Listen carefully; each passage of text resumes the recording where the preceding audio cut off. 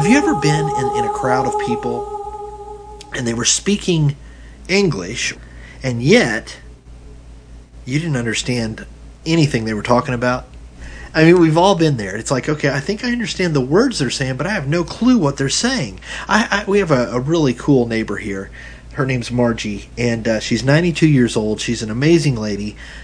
And I go over and talk to her once in a while, and almost every time that I go over and talk to her, something like this is said from her. She'll say, I came along too late for computers. I don't have a computer. I don't understand computers. And then she'll talk about how her grandson will help her with anything computer or technical related.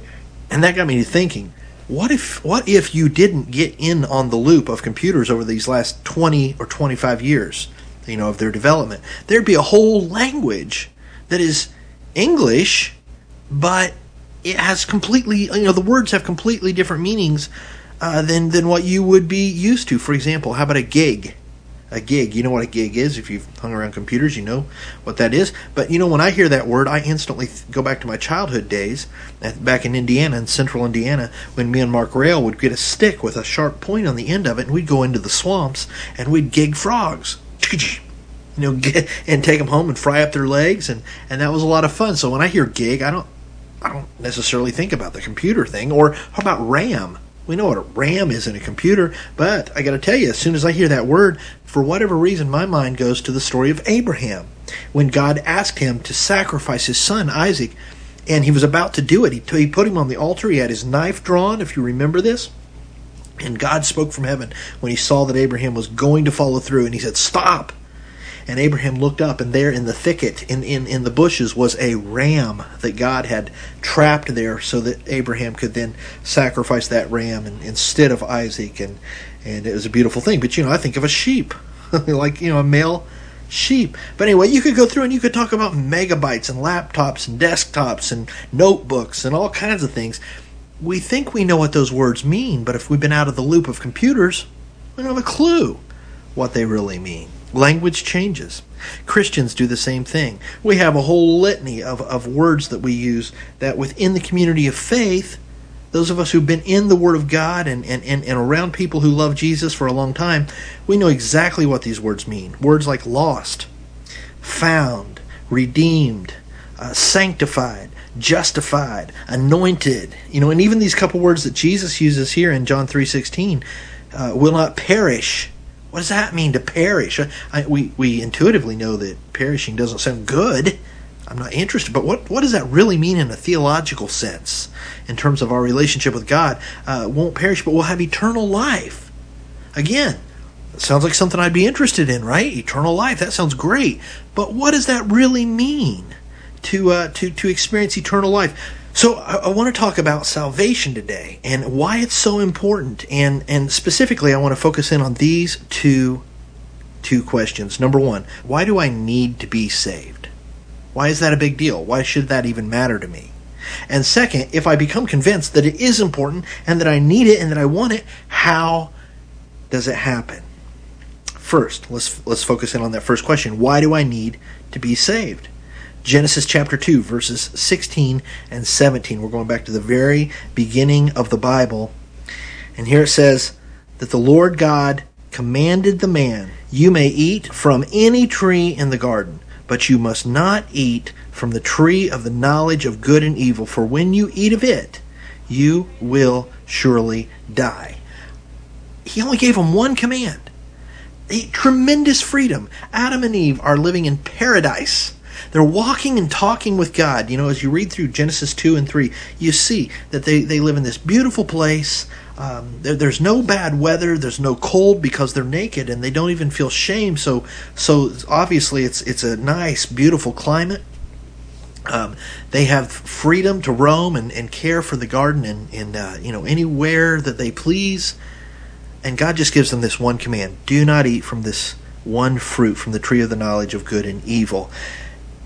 It's important for us to understand God had to implement that one command because he wants to build a relationship with humankind.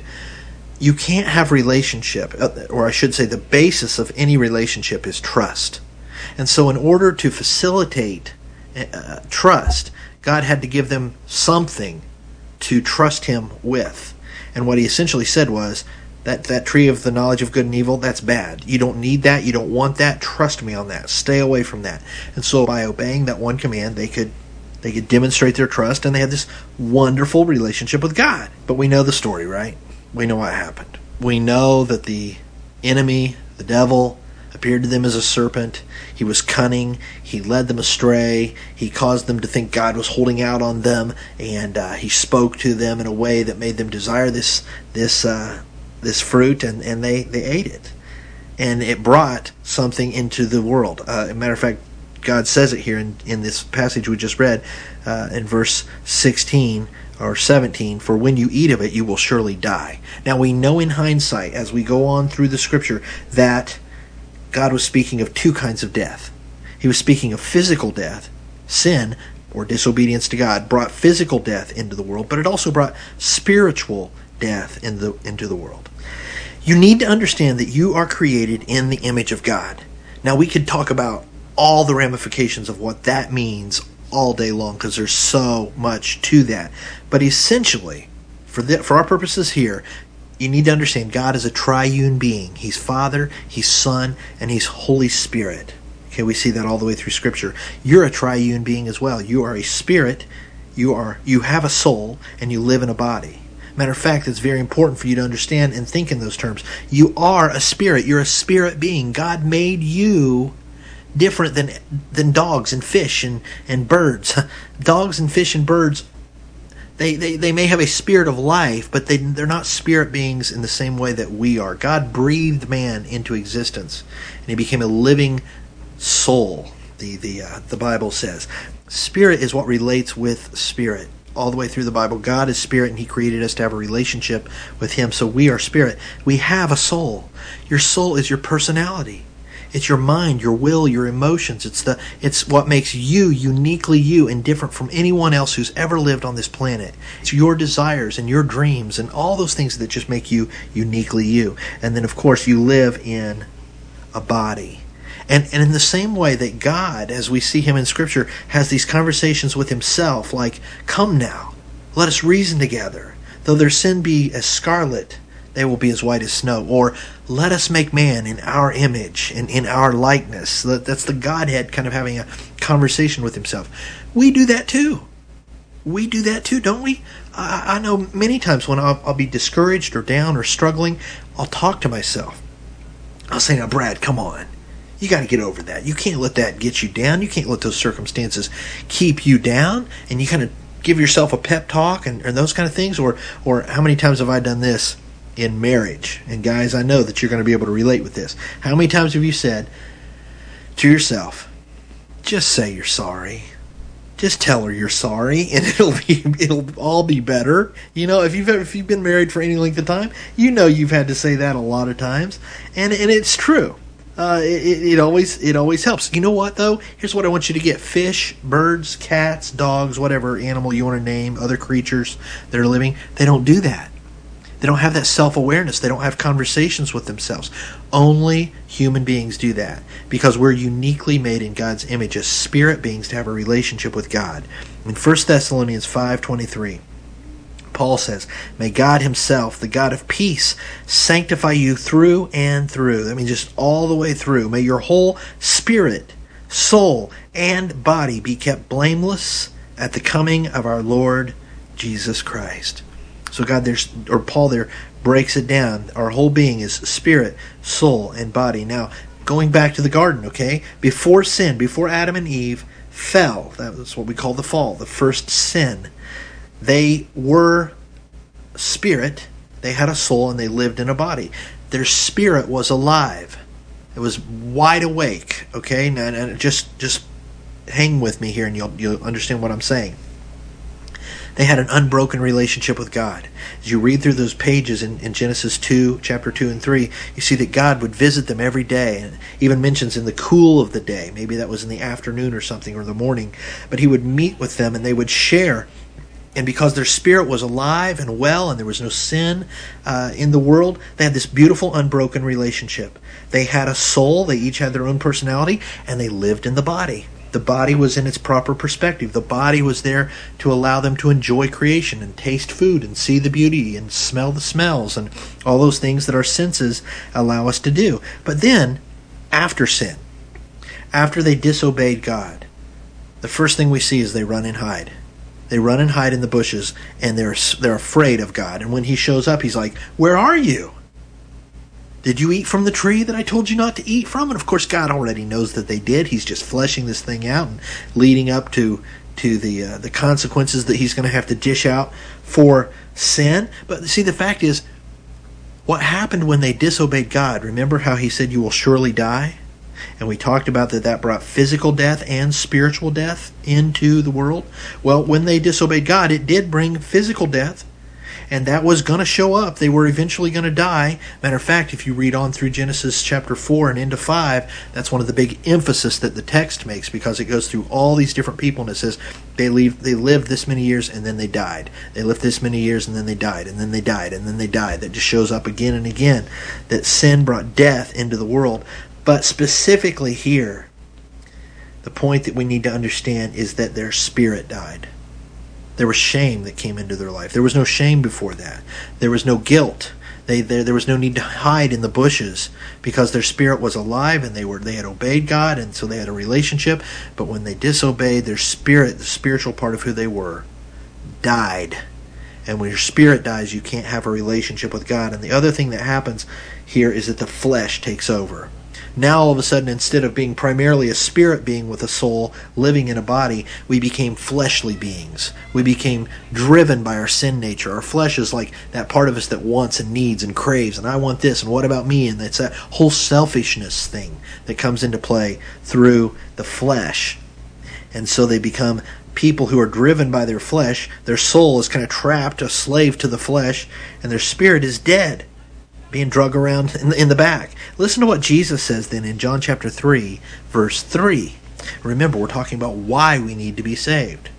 Jesus here is having a conversation with a Pharisee named Nicodemus. And he says, "I tell you the truth, no one can see the kingdom of God unless he is born again."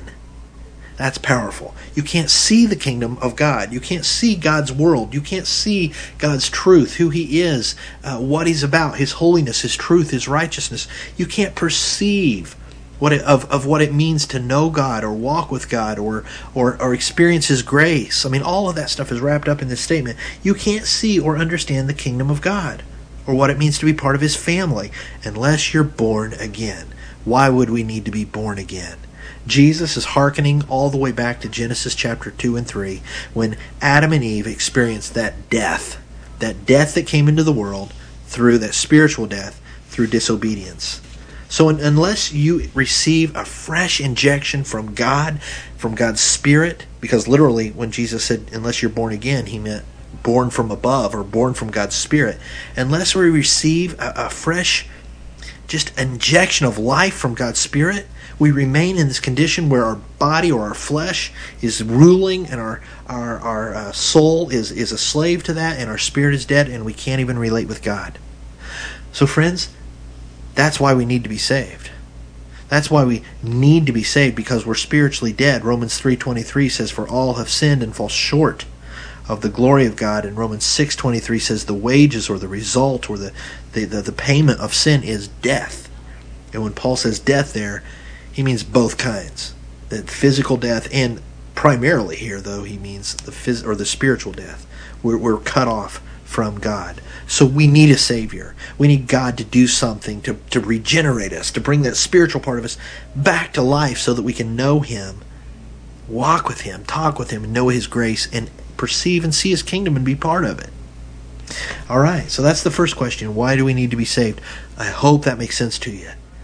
If now you're convinced and you think, yeah, I want to be saved. I mean, I don't want to be spiritually dead. I want to know God and walk with him and know his presence in my life. How do I do that? How can I become saved? I want to explain this. There's so many ways we could approach this, because the Bible's filled with so much good teaching on salvation. But essentially, I think we can boil it down to these 6 words that I'm going to share with you. And all 6 of these words really reflect and point to one experience. Let's look at that first word, call. C-A-L-L, call. Every single Christian can recall a time or remember a time when God's Spirit tugged on their heart. You can remember a time when the gospel, the good news about Jesus and what he did for you on the cross and why you needed that. And you came to a realization that you were dead spiritually and that Jesus took your place and you felt the tug of God's Spirit. There was a calling to come and surrender to Christ. We can all remember that. That's important. That's part of this experience of how we become saved. We feel the call and the tug of God's Spirit. 1 Corinthians chapter 1, verse 9. It says, God who has called you into fellowship with his Son, Jesus Christ, our Lord, is faithful.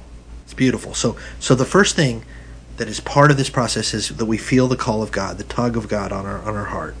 Word number 2, repent. Repentance is an awesome word. Acts chapter 3, verse 19. Peter's preaching to a group of people here, and he says, repent then and turn to God, so that your sins may be wiped out and times of refreshing may come from the Lord. That's awesome. Peter says, listen, repent and turn to God, and times of refreshing will come into your life. Now, the word repent means to do a 180. To turn around. If you could see me and I was facing one direction, I would turn around, just do an about face. That's what repentance means. Change your heart, change your mind. Come to understand that the direction you're going is a bad direction, the wrong direction, and you do an about face and you change your heart and your mind and you give God the steering wheel and say, it's not about me anymore. It's about you. And Peter says that when we do this time of refreshing, I love it. I'm a word nerd, okay? I love to really think about the meaning of words. We are refreshed. We were once fresh. We've lost our freshness, and this injection of God's new life and grace comes into our life when we repent, turn away from our old life, turn to him, and we are refreshed. We're made fresh again. That's another way of saying that life of God comes into us, and we reconnect with him in relationship. It's awesome. So there's a call, and then in response to that call, there's a sense of repentance and changing and turning to God. Words number 3 and 4, confess and believe. 2 awesome words, 2 great biblical words that Paul puts together here in this one passage, Romans chapter 10, verses 9 and 10. Paul says, if you confess with your mouth that Jesus is Lord and you believe in your heart that God raised him from the dead, you will be saved. For it is with your heart that you believe, and you are justified, and it is with your mouth that you confess, and you are saved. Okay, so Paul uses 2 words there, confess and believe. Let's break those down. Let's talk about confess first. Confess means to agree with God. Specifically, we agree with God in 2 areas. We agree with God in terms of what he says about us, and we agree with God about what he says about himself and his Son Jesus. God declares that he loves us and that we are loved. We are God's creation, but we're sinners and we've fallen short and we need a Savior. So when we confess, we're acknowledging that. Secondly, he declares that he is God, he is perfect, he is holy, he's the one that we've fallen short of, and he declares that Jesus is his Son, and that he is the perfect Savior. He is the perfect God-man who put on flesh, lived among us, lived the perfect life, shed his blood for our sin, was buried, and rose from the dead. And when we confess that, we say, yes, Jesus is Lord, he is King, he is God's Son, and I need him. That's huge. That God says that brings about this change in our life when we confess those things. Secondly, then he talks about believing. Now the word for believe there is pisteuo. It's an awesome word. It means more than just to believe in your head. You know, if you could see me, I might have say we have a stool here, and I could stand beside it, and I could say, now I believe that this stool will hold my weight. And you might even accept that. You might say, okay, sure, I believe that Brad believes that. But that's not pisteuo yet. It's pisteuo when I actually sit on the stool and lift my legs off the ground. Now I believe it, right? It's self-evident that I believe it because I have given myself to it.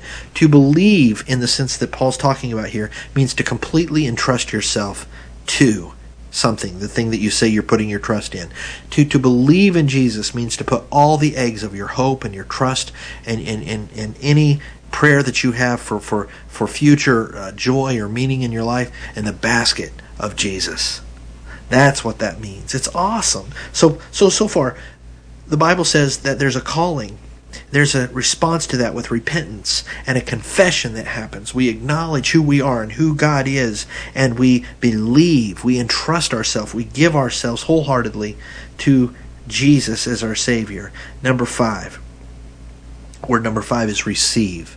I love this one because it's so personal. It has just a personal sense to it that we're actually opening up our life and receiving Jesus as our Savior and as our Lord. John chapter 1 verses 11 and 12 says that He, that's a reference to Christ came to that which was His own, but His own did not receive Him. Yet to all who did receive Him, to those who believed in Him, or in His name, there's that word believed again, He gave the right to become children of God. So there has to be this moment where we acknowledge and we see who Christ is and we've believed in Him, we've repented of our sin, but we open up our heart and we receive Him. Come into my life.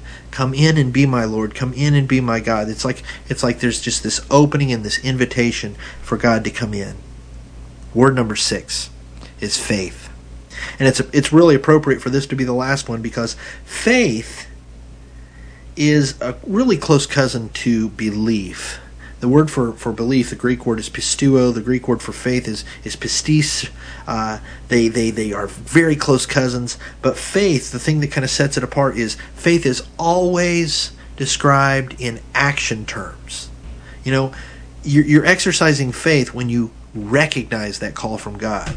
It's always kind of a description of what you're doing at the moment. If you're repenting, you're doing that by faith. Faith is what sets that repentance into motion. When you choose to confess with your mouth and speak, Jesus is Lord. I'm a sinner. I need Christ. When you choose to lift your legs off the floor when you're sitting on that stool and say, I believe, that's a faith action. When you choose to open up and say, I receive you, Jesus. It's by faith that we do that, which a good way to think of faith is just belief in action. Ephesians chapter 2, verses 8 and 9, Paul says this about faith. For it is by grace, that is God's unmerited, undeserved favor and blessing and forgiveness. It's by grace that you have been saved, and this through faith. See, you're saved when you put that belief in action, when you choose to use faith to turn to God and to open up your life and let Him be your King.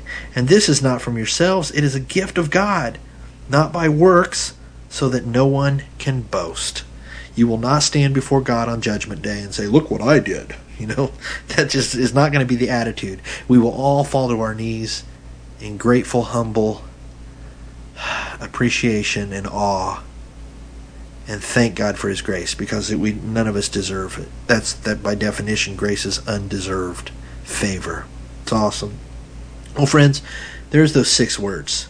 There's a calling, a repentance, confession, belief, receiving of Jesus, and then an engagement of a life of faith through which we follow and trust and live out our life. But you can summarize all 6 of those words into one experience.